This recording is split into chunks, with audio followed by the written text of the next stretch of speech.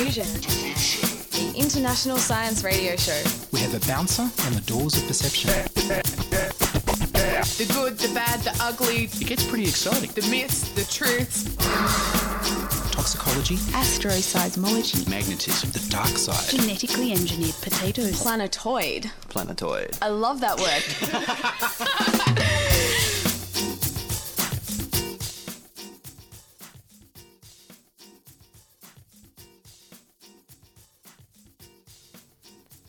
Hello and welcome to Diffusion Science Radio. Sit back and relax while we talk about hormones in beef and the conflict between farming and fracking. But first up, let's have some news with Patrick Ruby.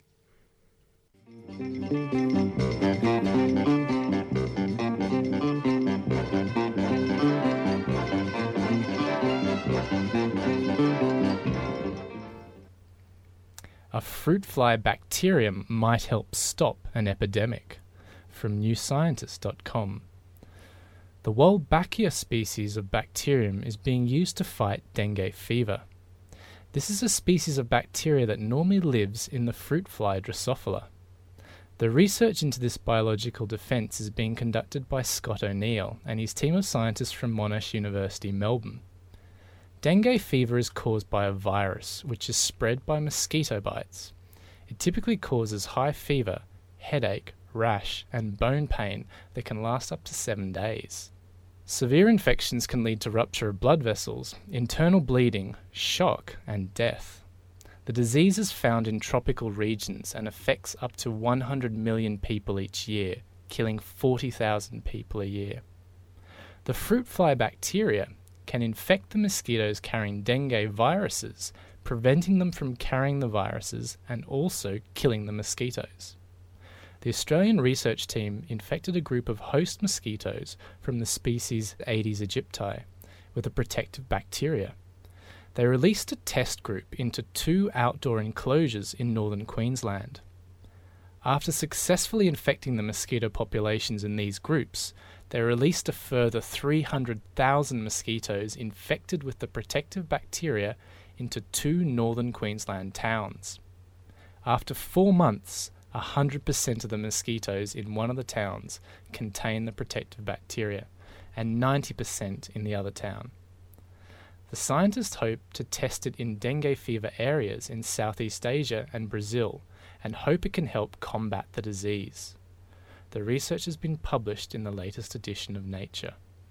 So what about dengue fever? 100 million people each year is a lot of people to be infected by this disease, found mainly in the tropics. And this sort of research is being developed in Australia, but it's geared more to helping populations in Southeast Asia and Central America, who are the ones that are most susceptible because of their tropical climates. I guess I just wonder about the ethics of the research. I mean, I think it's hilarious that they just released all of these mosquitoes in Queensland. It's biological Did the people warfare. know? Yeah, the people do know, and the report did stress that one of the safety parameters they were looking at is how far the new bacteria spread, how far it could be detected, and they found one case which had spread beyond the area limits of the town. So it had been fairly well contained. I would just wonder specific regions.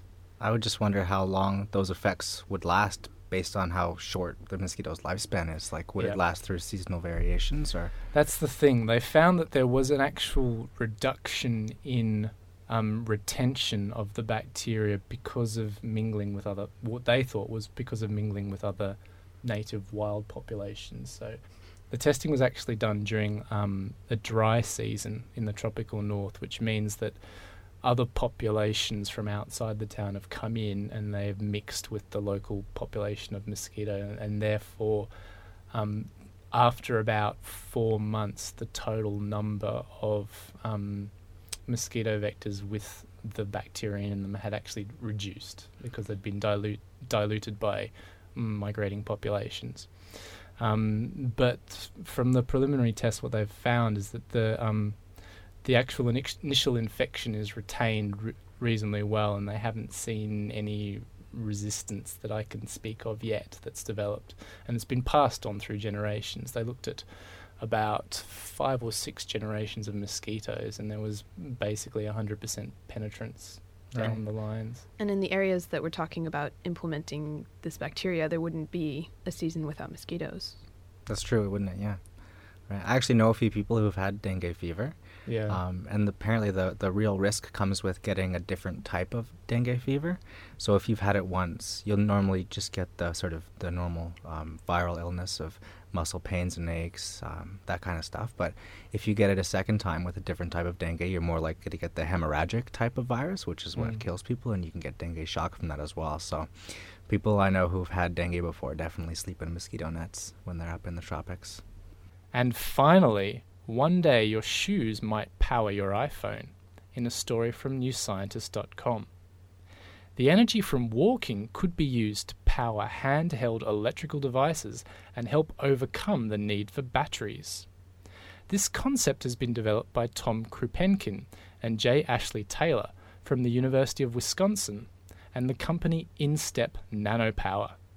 It uses a concept known as reverse electrowetting.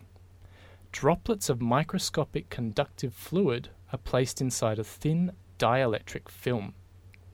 When the droplets remain in contact with the film, no current is generated. But when a shear or pressure force is applied to the system, the droplets and film move over each other and generate an electric current. These setups can be embedded into the soles of shoes and convert the vibration energy generated from walking, climbing stairs, and riding in vehicles into electrical energy to power mobile devices. The electrical energy could be transmitted from shoes to devices via radio waves, or simply by a power cord. The advantages with this system, according to the study authors, are that it can convert a variety of mechanical vibrations into electrical energy. It also generates a high power density. It can create a large variety of voltages and currents for different devices, and can help reduce waste created by used batteries.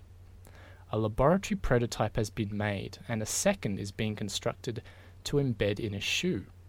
The proposal was published in Nature Communications. So what do you think about that? Would you buy a pair of shoes that charge your phone? The iPhone, considering the battery life, definitely. Yeah, I've been having that problem too, actually. My battery life goes down way too quickly. But then again, I do spend a lot of time online on my phone, so that could be the factor. I'd just be afraid that I'd be so lazy that I couldn't even charge a phone. That would be humiliating. It could be a really good incentive to get people to exercise. It's not just walking, though. I mean, it is a good incentive to get people walking, but it's actually the vibrations from your car that it picks up and converts to energy as well. Right. So you could be sitting in your car driving to work with your foot on the gas pedal, or the accelerator, as we say in Australia, and the actual vibrations coming through would still be converted into electrical energy to power your phone. So Well, that I would could be deal with that. the opposite of incentive for exercise. Well, you could use it either way. I mean, they want to create a lot of variety here, so that the shoes themselves, no matter what you're doing, are going to generate the power for you. So do you think one day, like, really active people will be hooked up to the grid and provide energy to the rest of us? Could be on a bunch of treadmills Yeah. in front of the power lines. I don't know. It's a bit of an odd image to think Isn't of, it? really. Yeah. I'd love it if gyms were doubled over as, huge power stations. It'd be great. You could be paid to exercise. Yeah. That'd be great, actually, yeah. But I wonder how many people you'd actually get to do it.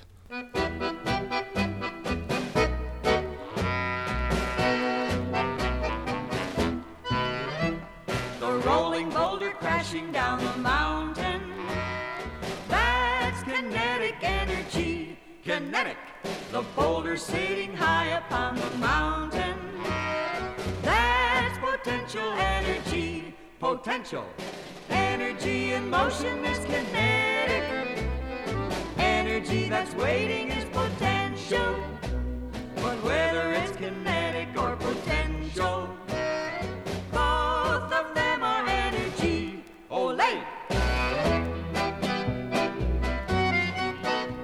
You stretch a rubber band and then release it. That's kinetic energy. Kinetic. You stretch a rubber band and then you hold it. That's potential energy. Potential. Energy in motion is kinetic.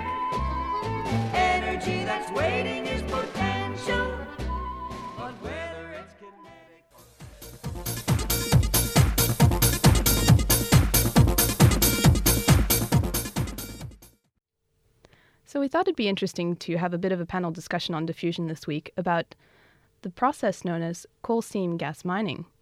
The reason this is topical at the moment is that last week the Greens proposed a legislation that would allow farmers the right to deny coal seam gas companies to access their agricultural land. This is called the Landowners' Right to Refuse Coal Seam Gas Bill of 2011. Current law in Australia dictates that landowners own the topsoil and the ground surface, but not the subsoil and the mineral reserves below. So mining companies can actually enter a property and drill if they have planning approval. Last month, the New South Wales government announced a state parliamentary inquiry into the new industry of coal seam gas mining. Current proposed areas of mining include St. Peters and Sydney. And at the moment, coal seam gas actually supplies a third of the gas supply on the east coast of Australia. So I don't actually know that much about coal seam gas mining, and I thought it would be interesting to talk about it, or at least do a little bit of research. And joining me in the studio this week are Patrick Ruby and Martin Ficini. Thanks, Vic. Yeah, I had a few questions about it myself. As we all know, there's plenty of coal in New South Wales, and one of the ways that they're trying to extract more natural gas or methane from the already existing coal seams is by pumping a lot of water in there and then using what's called hydraulic fracturing to break open the deposits and then withdraw the gases that are trapped in there. And it's become quite a hot button issue with the documentary Gaslands and a recent Four Corners documentary about it in Queensland and ABC. So there's a lot of questions to be answered, and I'm not so sure I have a full understanding of it myself. Patrick, what are your knowledge about this? I think my knowledge is probably even worse than yours, Martin. I think yours is fairly good in comparison. All I really know about the whole issue with mining the gas is the fact that there was a big uproar because of the deposits they found in St. Peters, and there was a lot of concern over what the possible health implications would be of actually having a mining operation for this resource in a fairly heavily populated area. Yeah, I saw the Four Corners episode, and they show a few wells that were drilled up in southern Queensland. And the wells they show were done quite poorly, and so you can clearly see the pools of water around the wells are bubbling with natural gas. And so, how is it that they actually? How is it they're actually able to mine this gas? I'm not fully familiar with the process that's involved. So what they do is they bring a drilling rig onto the site, and they drill down to as deep as they need to go, sometimes thousands of meters, sometimes not nearly as deep. And what they do then is once they're in the layer, the deposit that they want to be in, they will pump in at high pressures a lot of water. And that will create really small fractures in the deposit, which then gives a way for the gas to be released from it. So as soon as they've created the fractures, they need to pump in sand that keeps the fractures open, and it sort of gives them different ways of extracting the gas through what is actually quite an impermeable substrate. Is this because that the cracks can actually close up again if they don't pump the sand in? Yeah, so the sand is one of the most important parts of it. If they didn't pump the sand in, it would just collapse in on itself because it's underground, it's under high pressure. So they keep it open with the sand, and then there's lots of controversy as well with a whole slew of toxic chemicals that are pumped in with this in a whole bunch of other forms, whether it's just a part of drilling itself or if it has some function of protecting the parts that are underground. And that's where a lot of the health concerns are coming from, is from these other chemicals that are in there with it. Oh, so what sort of chemicals are we talking about here? Well, the documentary Gasland has a list of like 500 chemicals. They say 500. Yeah, wow. That are used. But I believe because of a lot of the controversy generated, a lot of the companies now have to disclose exactly which chemicals they're using. Uh-huh. But these chemicals, it's kind of just like you could read the back of a tin of toothpaste and scare yourself with the names of some of the things that are in there. And the same goes for those chemicals. But there's definitely some known carcinogens. There's some toxic chemicals, there's some heavy metals, and those sorts of things have been detected up at ground level as well. But why are we even worried about these chemicals in the first place? I mean, can they end up in our systems? Well, the idea is that we'd be getting them, but it might not be directly because it's coming up the well. It would be because it's contaminating the groundwater around it. And a lot of the concern is about the massive Great Artesian water source in Eastern Australia, and potential contamination of it. And that's where a lot of the concern comes from is are these chemicals that are pumped into the ground either going to be pulled back up, and about half of the water that gets pumped down does get pulled back up and put into storage tanks, which can then seep into the groundwater. And then another issue is, does the process of fracturing the well underground create channels for that contaminated water to then seep up into our groundwater sources? And I think the coal seams in New South Wales are actually quite shallow compared to the ones they talk about in the documentary Gasland. So there'd be some real concern about contaminating the groundwater that way. Mm. And the groundwater for the eastern seaboard, at least, is a major, major supply of our water. I remember watching, I think it was on Q&A a couple of weeks back, it was Malcolm Turnbull, actually, who was advocating for greater care of groundwater as a resource because of our high dependency on it. Right. So, I mean, this is a country that is not unfamiliar with drought, and we're discussing a technology it's the driest that could continent in the world, isn't it? Yeah, well, the Great Artesian Basin covers about 23% of the surface area. Like, not covers, it's underneath, but that's how big it is, and it contains about 65,000 cubic kilometers of water. So it's a massive, massive water source for a country that's desperately dependent on its own water. And in parts of inland New South Wales and Queensland, it's really the only source of water. So if we do anything that could potentially damage it, it could be absolutely catastrophic. So it makes sense to have sort of a moratorium before we can figure out the consequences of this kind of drilling. Right, and with the used up water, the produced water, as the industry calls it, what are the methods that we have to clean it up? Well, apart from just leaving it in the holding tanks, in Gasland they show you how they sort of spray it up into the air to help it evaporate. But whether or not that's just going to turn the chemicals that were dissolved in the water into aerosol particles that you could breathe in, or it's just going to concentrate the water that's left over and leave you with a sludgy, contaminated mess of a pool, I'm not too sure about. But neither possibility sounds too appetizing for me. No, it doesn't sound very appetizing for me either. Yeah. And there's one final point. So I was a bit confused by the environmental impact. I understood that methane was actually better if burnt for the environment than coal. But unburnt methane is 20 times worse than carbon dioxide. So there's also the risk of these wells leaking methane without it being flared off and producing a huge environmental impact on a long term. Yeah, I mean, we know that natural gas is a much cleaner gas or source of energy than coal and other fossil fuels. But how much what's the carbon footprint that goes into getting it out of the ground in the first place, and how much are we losing out of the wells? It's really it leaves it to be determined. But one of my problems with the documentary Gasland is that natural gas needs to be a prominent source of our energy in the future if we're going to reduce our carbon footprint from things like coal. And it doesn't sort of answer the question of are the problems that they've uncovered a result of dodgy processes, or are they intrinsic to the development of natural gas? Because I'd like to know, can we responsibly drill for this and capture it with this new technology?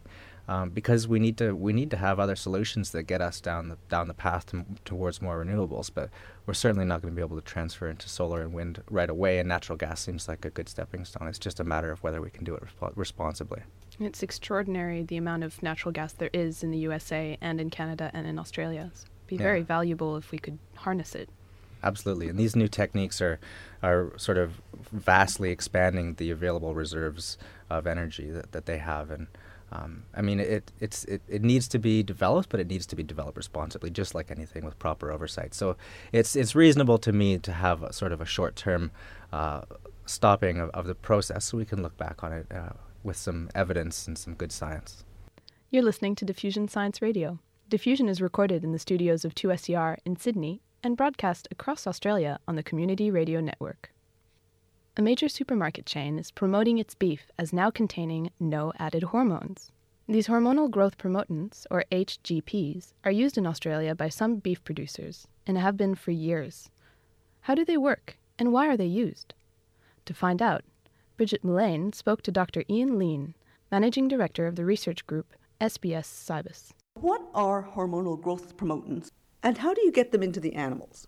Hormonal growth promotants are naturally occurring substances that are used to stimulate growth promotion in cattle. So they include products that are very similar to the normal hormones in the body and some that mimic the hormonal action of hormones that occur in the body. They're put in an implant that's put into the ear of the animal. What exactly do they do that would allow an animal to put on extra body mass for a given amount of feed? What they do is they stimulate a partitioning of nutrients towards muscle mass. And so what happens is that the animal more efficiently gains weight because it's more efficient to gain muscle mass than it is to gain fat. And they also stimulate the animals to eat a little bit more in some cases, or in some other cases they actually control their appetite and the animals still make a more efficient use of the feed because of gaining muscle mass rather than fat. Now, if an animal starting at the same size had the same food and didn't get those hormones, what would happen to the energy that didn't get more efficiently converted? There's a couple of things that may happen. The first is that that energy may be simply burnt and oxidised. And the other thing that may happen is it may tend to fatten more. And fattening is a less efficient process than gaining muscle. So is this why the non-hormone meat would be more marbled and the hormone meat would be more dense? Yeah, that's exactly right. Now, with the animals that have the hormones, are there any other effects on the body? The main effects that are on the body is that they tend to grow a leaner carcass. The other effect on the body is that, and this is particularly important in terms of animal well-being, is that if they're treated during, say, the wet period in the north in Australia, these animals are able to retain body condition over a longer period in the dry, and that's a beneficial source of reserves for them to draw on under conditions when things are relatively adverse. Are there some breeds of cattle that would naturally have more hormones and would naturally put on more weight? Could you do this by choosing the right breeds rather than adding hormones? There's certainly certain breeds that have a much larger body frame and gain a lot more protein. The complexity comes around the maintenance of females in that line, so that if you've got a much bigger female, then you've got to supply her constantly with more maintenance, and therefore you increase the costs of maintenance in the system.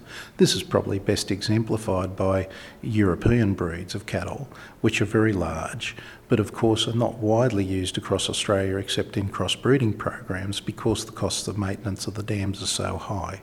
Are these hormones used only in feedlots, or could they be used in animals eating grass? Very much so. They're used in both grass-fed and in cattle fed in feedlots. And in fact, one of the major uses is in northern Australia, where these animals range free, of course, and the majority of cattle in Australia are in the north, in the Kimberleys and in Queensland and in the Northern Territory. And it's these animals that benefit from the treatments of HGPs before the wet season so that they can gain more weight over the wet season and carry more weight over the dry season, allowing them to reach either premium markets or retain that body weight to allow them to get through the dry period in better order. If, for example, this is hypothetical, an animal got these hormones, but then it didn't get enough food to put on weight, it just got enough food to live, would the hormones have any effect? That's an interesting question. Some of the hormones do have an effect. Reality is that the animals perform best with the hormones when they're gaining weight. So the hormones add most advantage when the animals are in a positive weight gain phase. Now, I know that people aren't your specialty, but do you think these factors have any relevance in humans? You know how some people say they gain weight and they don't eat much? Could they just have lots of hormones? That's an interesting question, and as you said, it's not my area. I think that the key thing is that we do have a lot more variation in the human population in size, because obviously we're not selected for food purposes, or at least I hope not. And so what we have is a lot more variation, and undoubtedly some of that is expressed in difference in hormonal profiles between humans with different weight gain attributes. What else can you tell me about the hormones and their use in our food? Well, I think the most important point to stress really is that the use of the hormones in our food chain has been reviewed by so many august organisations, including the regulators in Australia, the Food and Drug Administration in the US, FAO, WHO, European Parliament, and in every case they've all concluded that these are very safe to have in our food chain, and I think that's one of the most important messages I can give you. And that was Bridget Mullane speaking to Dr. Ian Lean about hormones and beef. And that's all from us this week on Diffusion Science Radio. Contributing to the program were Patrick Ruby, Bridget Mullane, and Martin Ficini. Diffusion is recorded in the studios of 2SER in Sydney and broadcast across Australia on the Community Radio Network. You can podcast us on our website, www.diffusionradio.com. Email your feedback and science stories at diffusion@2ser.com. Once again, that's diffusion@2ser.com. This week, Diffusion has been hosted, panelled, and produced by me, Victoria Bond, in the studios of 2SER in Sydney. Join us inside your audio device of choice for more science wondering next week on Diffusion Science Radio.